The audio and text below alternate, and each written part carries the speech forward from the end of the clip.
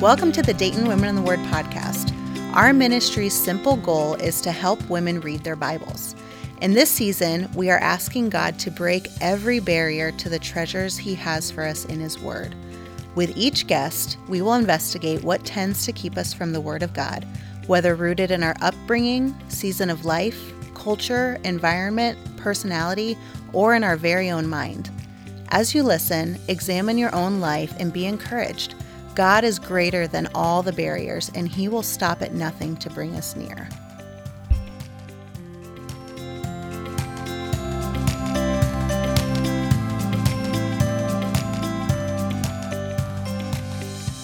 Hey sisters, we want you to know our team is praying for you during this difficult time for our world.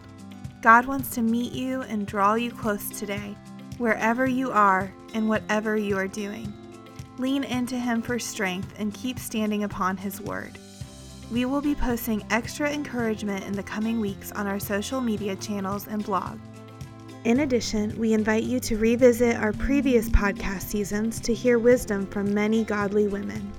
We also want to hear how God is moving in your own heart throughout the coronavirus epidemic. If you have a testimony to share on our blog or social media outlets, please email us at DaytonWomeninTheWord@gmail.com.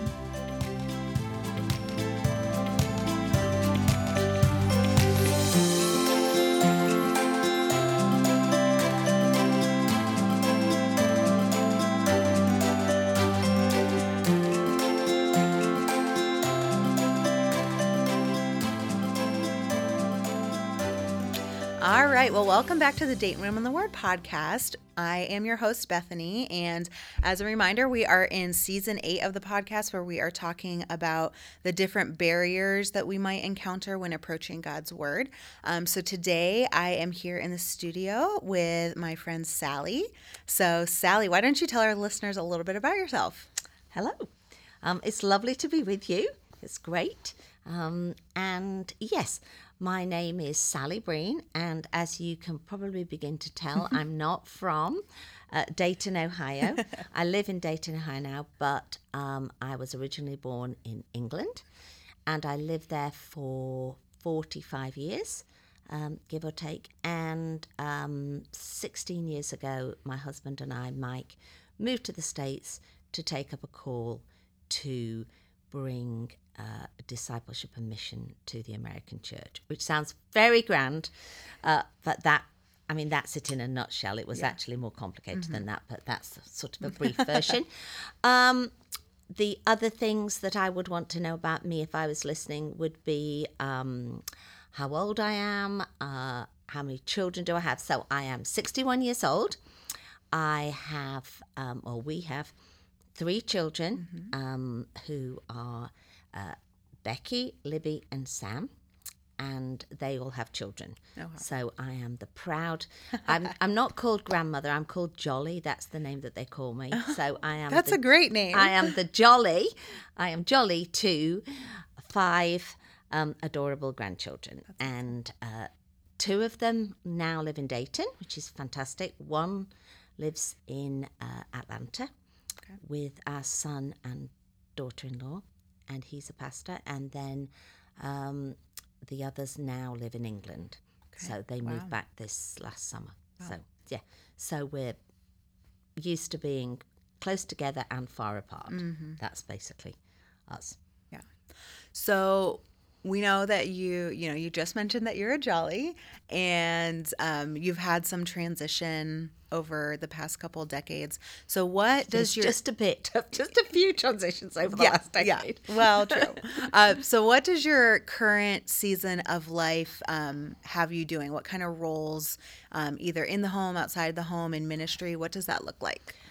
Yes. I laugh at the word transitions because I think my life in particular is just full of transitions and change. And we moved to Dayton, Ohio, almost a year ago, exactly a year ago, for Mike to take up the position of, and it's a very long title, something about lead teaching, I don't know, some pastor, something to do with leadership. Basically, he preaches and leads the church Apex. And so I walk alongside him in that. I have no official capacity, but Mike and I have always led together, and so I'm fully involved, do lots of things, hands-on. I do some teaching. I do lots of different things connected with that. And I also run our publishing business. We have a publishing business that I run and have been running for about 2 years. We've had it for 10 years. Oh, wow. And our daughter and son-in-law, before they moved back, ran it. And then it got, I mean, I'd overseen it, but then it got way more hands-on for me to do it. So, yeah. So that's what I do. What else do I do? I do fun things. I meet friends for coffee. I love photography and interior design. So, yeah, they're the things, gardening, they're the things that keep me busy. So what would you say, as you look at what your current season of life holds, what would you say might be some things that have presented themselves as barriers to your own personal study of the Word, and how might that look differently from, earlier seasons of your life? Yeah, I think studying the Word is something that has always been really central to me. I became a Christian when I was a little tiny girl, before I could read, when I was about 3 years old, at Sunday school at church with the children's workers. So thank you to all the children's workers, because my parents weren't Christians, so I wouldn't have known Christ without them. And then I made a teenage commitment when I was about 15. So I had nobody at home teaching me how to read the Bible. The Bible was never opened at home. It wasn't a common experience for me. And in England, where I grew up, the Bible is not taught as part of the curriculum. So it was basically other people in the youth group that discipled me, that led me, that encouraged me to read my Bible daily and at other times. So they were the things that were sort of given to me early on, which have formed the basis of my spiritual life and walk now, because often those first things are the things that you carry with you. I would say that there are always barriers to reading the Bible. I think it doesn't matter what age you are, what circumstances you have, there are always barriers. And I think I probably thought, when I looked back at my 20-year-old self and then my 30-year-old self, that by the time I got to my 60-year-old self, I would have this vast amount of time to sit for hours and ponder the Word and, and really understand it to new depth and all that stuff. However, there's always a but, isn't there? But I think that's a bit of an illusion. I think that you never have enough time and you never have a completely free life, so that there are always barriers. So, when you're young, the barriers are maybe studying, or, you're not in control of your own timetable, but then it's having little ones that are unpredictable in when they need their mummy and, all of those things. And then, now we live a very complex life in terms of social media and internet and all that stuff. So it basically, anything can stop you. But at 60-something, I don't have small children living in the house, so I'm more free like that. And recently this year, I've actually instituted, I'm not going to do anything like emails or social media before 10 o'clock in the morning. Nice. Basically just to get my head around praying and looking at the Word and doing some exercise and just taking the day slower, because I realised I can do that. I work for myself. I don't have children at home. But it's a funny thing, you get into the habit of getting up and rushing and, doing all those things. And then you're like, actually, I don't have to. I don't have to clean the floor or do the dishes. I can actually just sit. I think that's one of the biggest lies that we believe, where, we're always looking at whatever we assume is going to be the next thing. And, it's going to be so much easier to do XYZ once I get to this next thing, because my current situation is not perfect and whatever. And I remember when I was in grad school talking to my advisor, and he was asking me, how was, I went to a Christian school. And so he was like, how was your time in the Word? How's that going? And I was like, I mean, it could always be better. And he was like, it's never going to get easier, right? Yes. And I was like, oh, okay, well, yeah, I suppose, because I went back to grad school when I was a little older, and I was like, well, yeah, I mean, it certainly isn't any easier than, a couple years ago before I was in school. So just that reminder of, how much time do we waste when we are believing the lie that the next thing is going to be that much easier? Yes, I saw a quote recently on Pinterest or something like that, which is, life is what happens between your past and your future. And in a sense, it's like we all forget that actually life and the life we're living is the whole point, rather than the past and the future and where we're aiming for, because it's ethereal. Yeah. We don't know what the future is, what the future holds. Sure. So yes, I think that over the years I've changed the way I think about spending time with the Lord. So I used to think I had to just sit down quietly, meditate on vast amounts of scripture, which is not me. It's never going to happen to me. So I just abandoned that. And my husband was really great at freeing me from that. And basically, I just thought, I'm taking Jesus with me wherever I go. I'm taking him with me doing the housework. I'm taking him with me when I go shopping. I'm taking him with me in everything. And that made it much more freeing. And I didn't put myself under the law of we would call the evangelical quiet time, that you have to just sit there and be quiet, and then God will reveal himself through scripture and through other things. So I've sort of now got to the place where Mike and I always open the scripture together in the morning, which is wonderful. And we do that as before the day starts.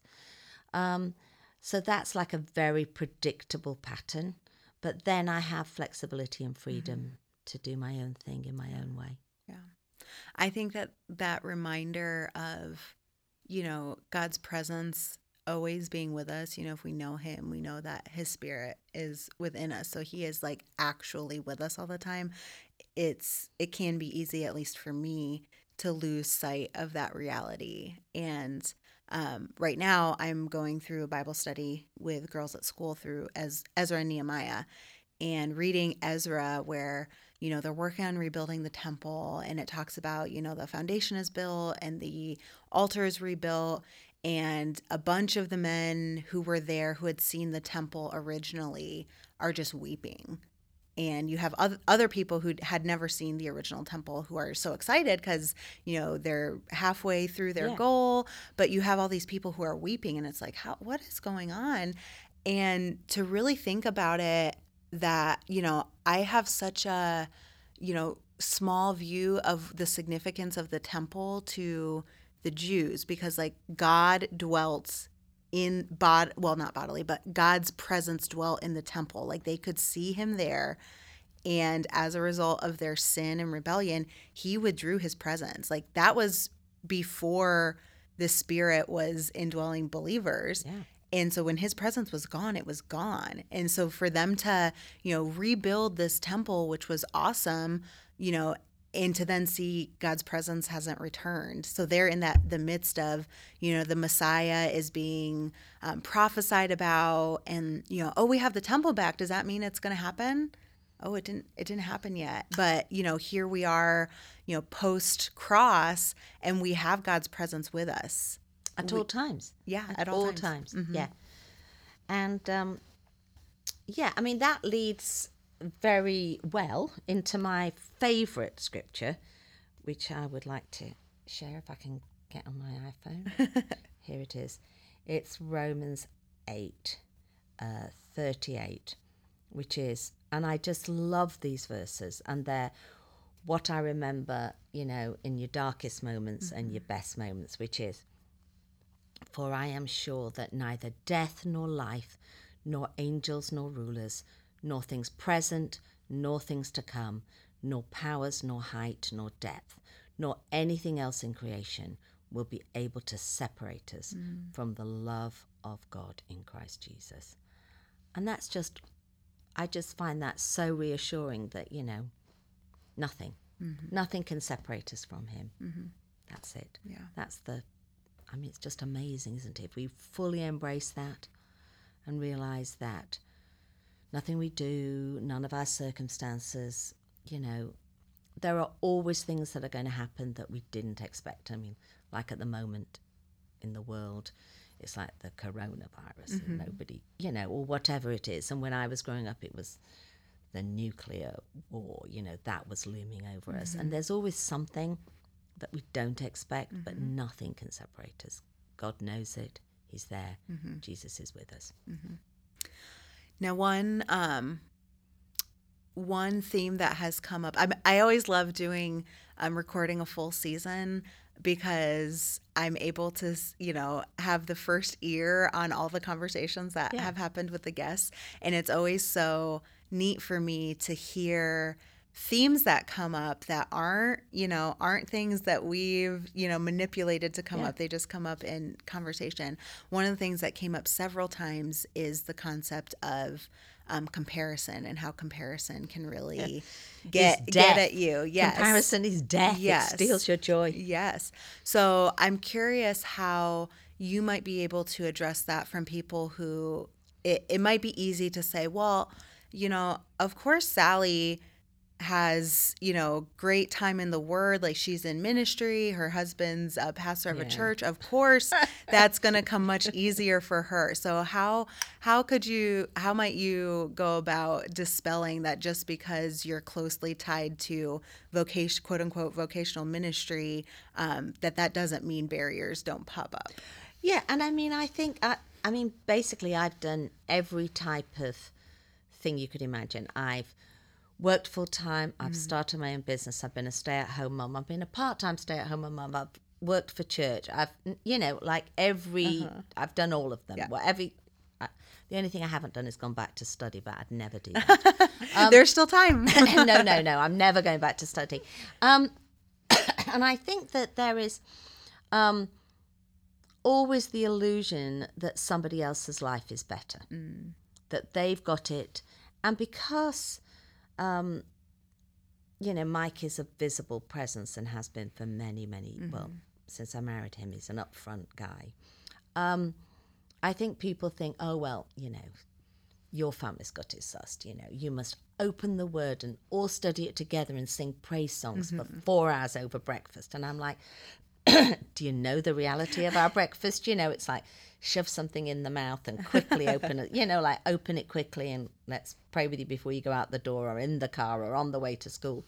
And I think there is always looking at other people's lives and seeing the picture perfect. And it's got worse with social media and Pinterest and Instagram, all of which I actually love. They've kept me connected with friends around the world. But the reality is they don't show everyday life. And they're not meant to. And I think it's our weakness that we don't see that these are snapshots of people's lives. And there's a lot of mess and chaos and, working stuff out in between those. And unless you walk with me closely, you will never know what my life is really like. Right. So it's no good looking at someone from afar and saying they must have it together because you've got no idea. Yeah, that's very true. So I would encourage, so really what I would say is, if you look at somebody and you think, oh, they've got it all together, why not get to know them? Because actually that will dispel any illusion. Well, it would if you got to know me. Any illusion of perfection or idealism or, anything like that. Right. You'd see. Yeah. So you shared the passage from Romans that you love. Is there any other passages that come to mind that maybe have been particularly encouraging when you've been in harder seasons? I think overall the Psalms. I go back to the Psalms over and over and over again.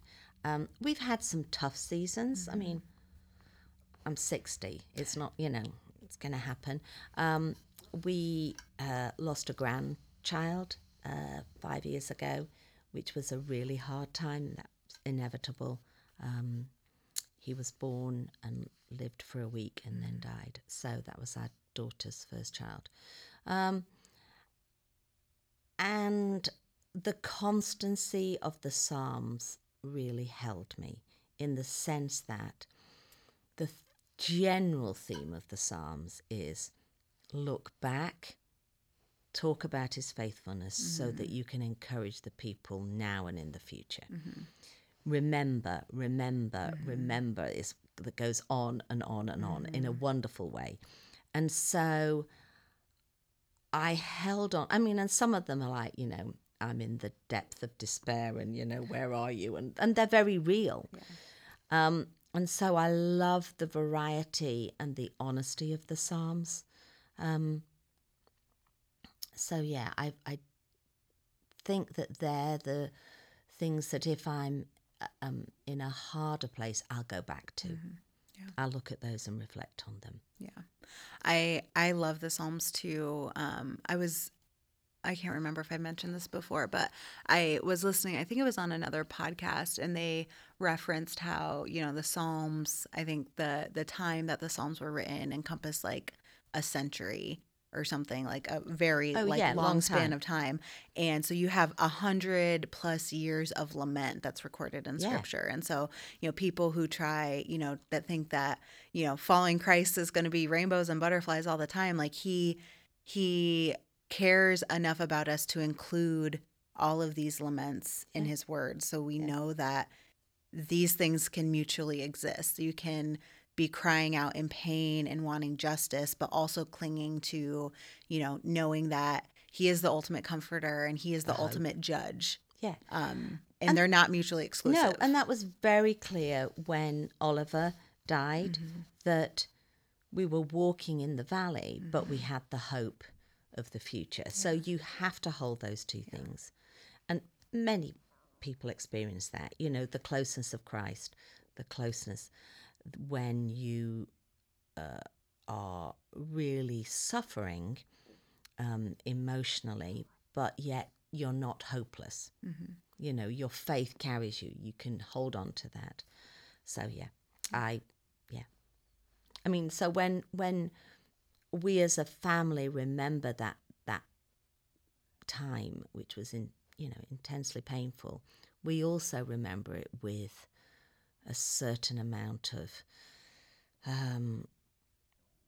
good reflection. Yeah.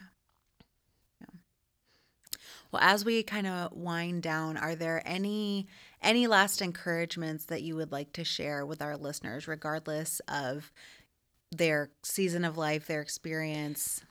Yes. Yeah. I think that don't beat yourself up, girls. Really, really just stop worrying about all of the things that you get anxious about and the things that you get in a tizzy about. And I mean, I have to say that I am absolutely hopeless at remembering where any verses are in the Bible. I never can. I've tried every method possible. I have to write them down. I have to look at them, and I'm always like, oh, it's in here somewhere. It's in this book. It's in this book, and I'm now totally not ashamed to go. It's in Colossians, and I can reference this. I can find it, and this I know what it means, and I know what it says, but I don't know chapters and verses, which is a hard thing for me to admit, because my husband has a photographic memory and rushes and goes, oh, there's this and there's that specific. And so I just go, Mike, where is it? Or I look on my phone. But that doesn't make me less grounded in the scriptures. It doesn't make me less of a Christian or less of a pastor's wife.